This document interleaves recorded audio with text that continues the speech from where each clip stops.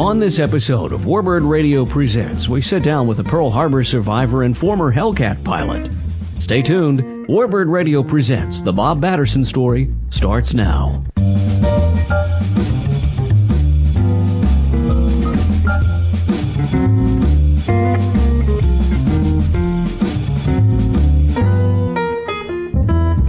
I was in the enlisted barracks on the third deck of, it was actually an administration building, but there were about 20 of us sound asleep. It was Sunday morning. And it's holiday routine, as it was for all the guys in those ships that were being bombed and strafed and torpedoed. So it was an abrupt reveille, but it's just the way the Japs were those days, that they thought that this was one way that they could start the war off in their favor. And it was something that I think that we should learn a great deal from, but so far I haven't seen it happen. Well, we'll get into that too. You just so the guys and gals who are listening to this realize what happened after the attack. Something changed, and you decided to go fly. You saw those Japanese airplanes, and I guess something inside of you changed, and you said, "I want to get up there and fight with those guys." How did that come to be? How did you become a Hellcat pilot? Well, no, it wasn't revenge. It was just a wonderful opportunity opened for enlisted personnel. The Navy opened up the flight training program for enlisted, so I applied immediately. And it took about a year, and I started flight training. But I certainly looked at it as an opportunity to get even with what those Japs did to us that morning. And unfortunately, I never had the opportunity to get even as I would like to have done. What did you think of the Hellcat as an airplane? The Hellcat was an outstanding fighter plane. It counted for more Jap aircraft than any other aircraft in the Pacific. It could take a beating. It brought back a lot of pilots who wouldn't have made it in another aircraft, such as the Corsair, which was a beautiful plane but couldn't take the punishment. So the fact that the plane accounted for more of the enemy aircraft than any other, I think indicates what kind of a plane it really was. As far as the missions that you were flying in the Hellcat, you said you didn't get as close as you'd like to. What type of work were you doing? I know some of those guys were fire control, some of them were other escort missions. What were you involved in? Well, I was a member of. We were assigned to Fighter Squadron ONE aboard the USS Bennington, so we were in an operational fighter aircraft squadron. And the reason that we got out there before the war ended, since we were sitting in a replacement squadron at Barber's Point, which is about 10 miles from Pearl Harbor, the attrition had been so low that there was a backlog, and guys were just doing nothing but putting in 2 or 3 flights a day, waiting to get orders to a squadron.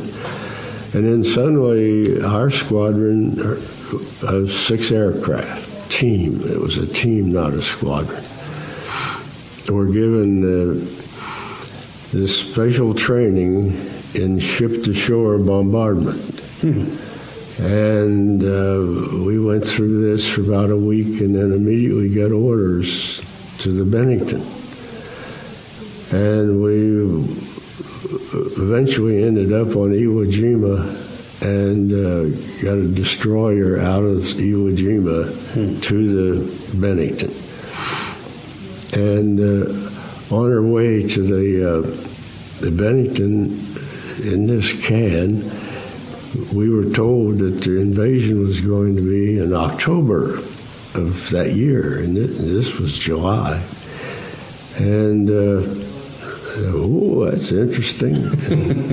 So we got aboard ship, and about 15 minutes after we board ship, our team leader was called up to see the captain, and he caught hell for passing the information. Right.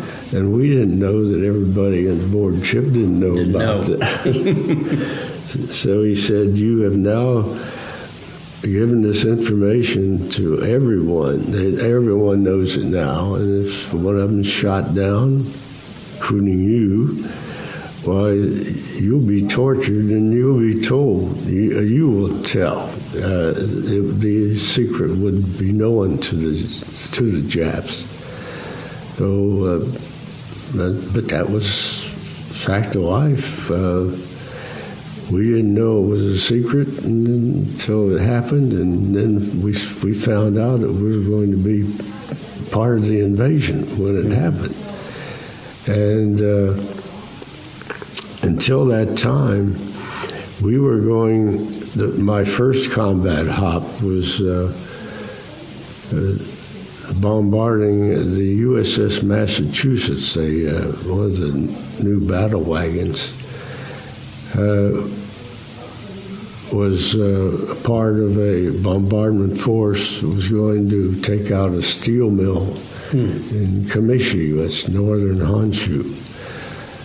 So my first combat hop was to stand by in case something happened to their aircraft, and which that happened. I was called in while I was circling, and was told that there's Blue 4, we need you. Our plane is down. Let me know when you're over the target. And it took a few minutes and to realize they were actually probably talking to you. Yeah, well, hey, this is it. This is great, So I came down, and on the way, the first time I ever experienced in an aircraft what AA fire sounds like, and I quickly went up a little higher. But it was a very, very productive hop, because those battle wagons are deadly. And the Massachusetts was 16 miles off the coast. I never did see her. But you saw what she was doing, though, I'm sure. I could see, because when we got set up, he'd give me a smoke, let me know 2 seconds before the round hit, so I knew where they hit, you see. In setting up initially, and then observing while they were doing the bombardment. And then after that were a couple of fighter sweeps where we'd go out after, I'm getting dry. After we were briefed, after photo planes had taken pictures of planes that were being hidden under trees, around buildings, they were holding their aircraft for the invasion. So what we were doing is taking out as many of them as we could before the invasion occurred. So that was it. And of course, the big day was going to be in October. And then suddenly, those 2 bombs were dropped and brought it to an end. And all I can say today is thank God we had Truman. Yeah. And not something that we have in that job today. Because I'm sure he agonized a little bit before he made that decision to drop those bombs. but he sure saved millions of lives, both Japanese and American. It's been argued that in doing so and not invading Japan, that more Japanese were saved than Americans. I mean, that's been absolutely. They were dedicated from children on up to defend their homeland tenaciously, fiercely. There's no doubt that many more Japanese were saved than American life. And we were going to be on our own in that invasion. We were not going to have other nations back us up. It was our decision once it was made, and we were going to have to take it 100%. Where were you the day that the bombs were dropped? Do you remember that? Oh, I was aboard ship. I wasn't flying. It was really good news. I'm sure it was. I'm sure there was probably some... But nothing being in the air. Right. But one... the first one, we had a fighter. The guys were out on a sweep, and I was not. I was in the ready room. I remember that one. It occurred when we had a strike. And I remember the fellows who were with the skipper that fight. They said, well, when the skipper said, you guys just be alert, don't assume anything, because they may become more aggressive as a result of that. So he wasn't quite sure. Right.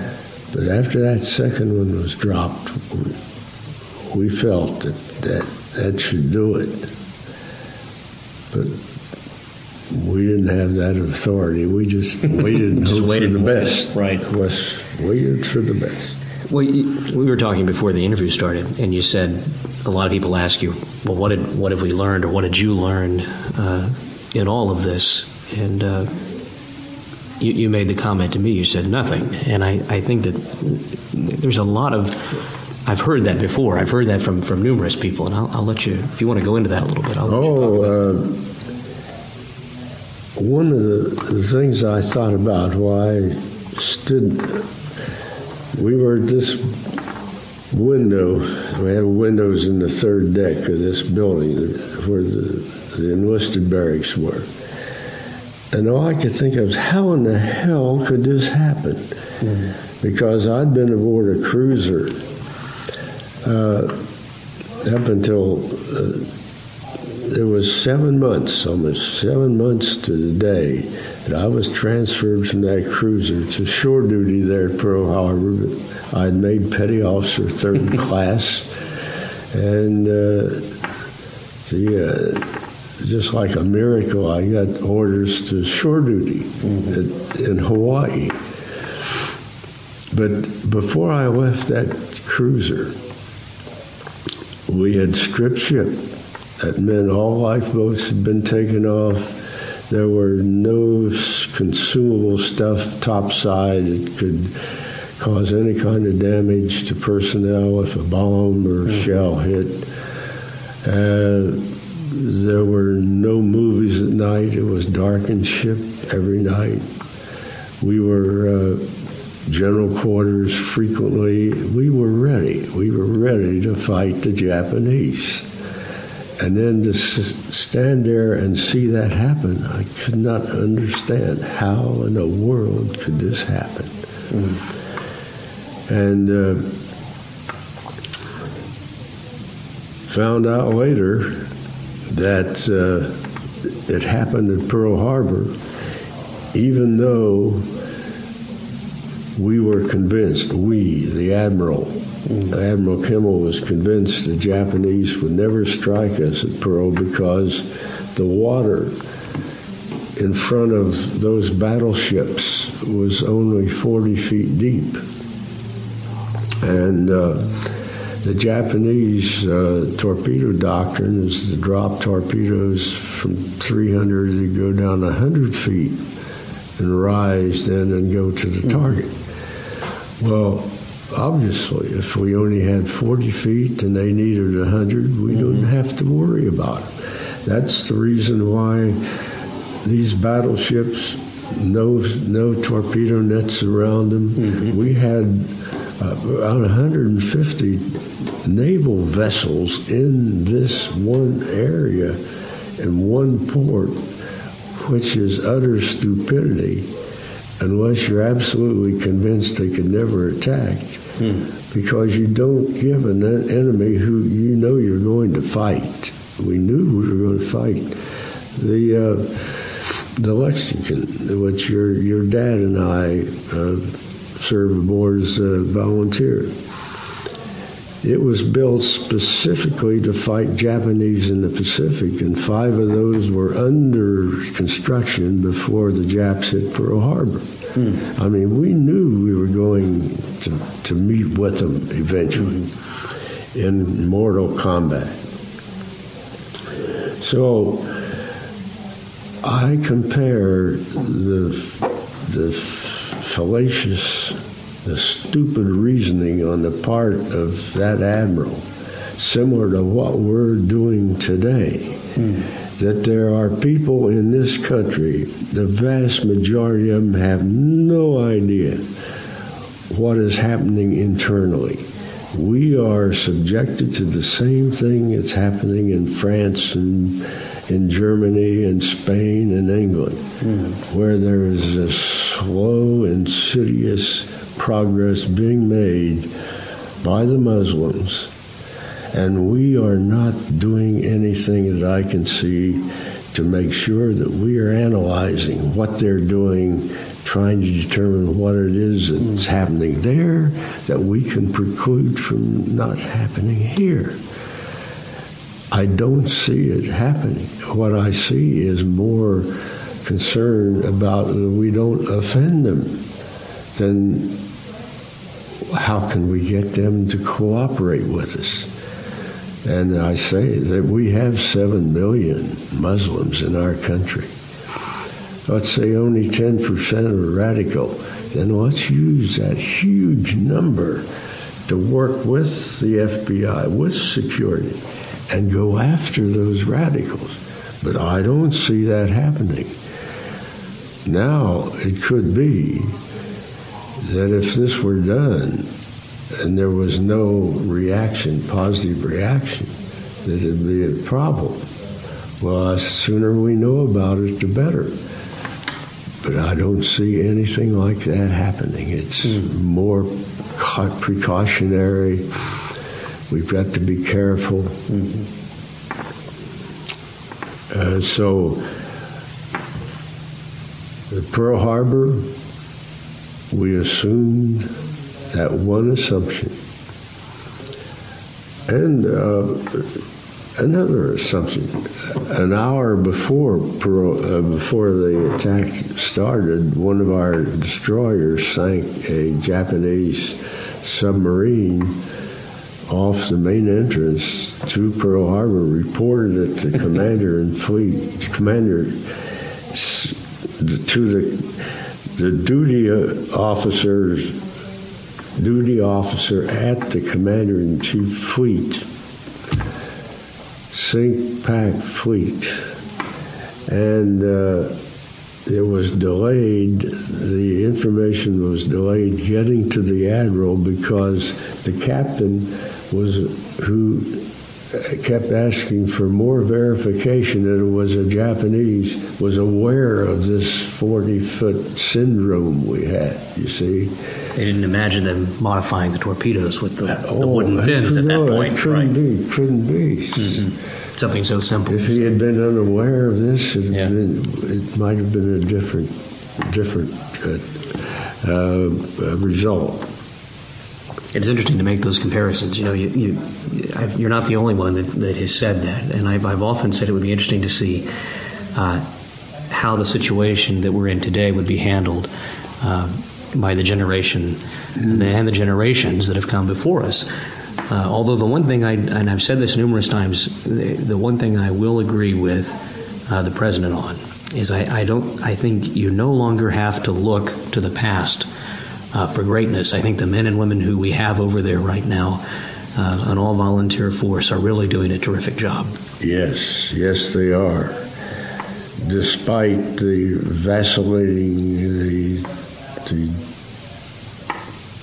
the talk that they hear from the politicians, more concerned about the enemy than they are the troops. And they've never backed them 100%. Never. There's been some reason why they've had to hold back this or question that. Right. Well, after all of this was said and done, you stayed in the Navy and became an officer and retired a captain. There was a long stretch there that happened after Pearl Harbor and your days flying the Hellcat. What did you do after that? What did you do in the rest of your career in the Navy? When I enlisted in the Navy, and this was still during the Depression, and I was in West Virginia. The kid went, and it was poor there.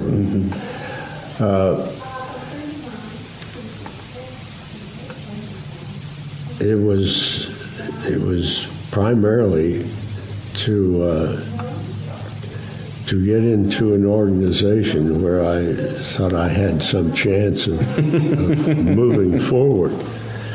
So I guess I was a career man to begin with. Yeah, you had no intentions of ever getting out. Just had to survive the war, I guess. As a matter of fact, I recall that, if I can make chief in 20 years and retire, just think of that. And no idea you'd be captain, huh? No. I was very fortunate. I was given the opportunity to several times in education. We had a program. There was a program in the Navy, and throughout the armed forces, that any reserve officer who transferred to the regular status was entitled to 2.5 years of college to bring him up to date to the same level as academy graduate. That was what was behind the program. Well, I got this opportunity. I went to Ohio State, and I came out with a degree. I worked my rear end off, and my wife really helped me. We had 4 kids at that time. But I thought it was an opportunity, and I take full advantage of it. Of course, I got as many credits as I could for what I had taken in various courses in the Navy. I had gone to community colleges several times at night, get some hours, so all that added up. And then I came out with a bachelor's degree from Ohio State, and then later I was selected to go to the PG school, postgraduate school in Monterey, and came out with a master's in management. So I was very fortunate. But all I can give as advice to youngsters is, when you have a job, give it 100%, no matter whether you like it or not. But give it 100%. You never know where it'll lead you. Absolutely. Well, I can't thank you enough for sitting down this morning and sharing some of this stuff with us. It's been a real pleasure to get to hear the stories. Okay, it's my pleasure, Matt. That's all the time we have for this episode, but if you have a story idea or suggestion, just send us an email. Now stay tuned for more Warbird Radio.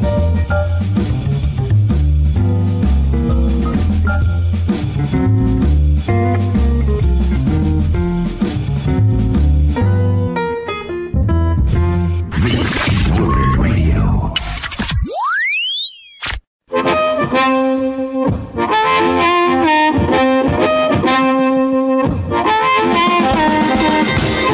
Hey folks, it's Ryan Keogh from Warbird Information Exchange. Join us every Wednesday evening here on Warbird Radio for Wick's Warbird Weekly Live, 8 p.m. Eastern, 5 p.m. Pacific, with a rebroadcast throughout the week. You've been on the Wick's Internet Forum, one of the world's best for Internet Warbird discussion. Now we're coming to you live and on the air. Tune in, take off to discuss the hot topics in Warbirds around the world this week, along with our guests who are working hard to keep them flying well into the future. Call in, write in, or even Skype in to add your voice to the conversation. Wix wants to hear from you. Again, that's Wick's Warbird Weekly Live, Wednesdays, 8 p.m. Eastern, 5 p.m. Pacific, only here on Warbird Radio. Hey, it's Matt from Warbird Radio Live, here to tell you that the new subscribers section on Warbird Radio is absolutely free. That's right, I said it. It's free. Everything is free. The podcast, the image galleries, it's all there, including the special offers, and it's all free. All you have to do is go to the website, warbirdradio.com, log in, and that's it.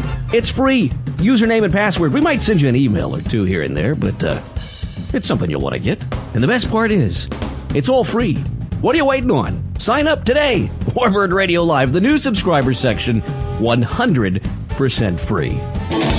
Hi, this is Mike Chilson of the RC Scale Builder Show. If you're interested in radio control scale modeling, you should check us out at rcscalebuilder.com. It's a great community that offers build threads, tips and tricks, aircraft walkarounds, free plans, and much more. You can find us at www.rcscalebuilder.com. Hope to see you there. The RC Scale Builder Show broadcast weekly, right here on Warbird Radio.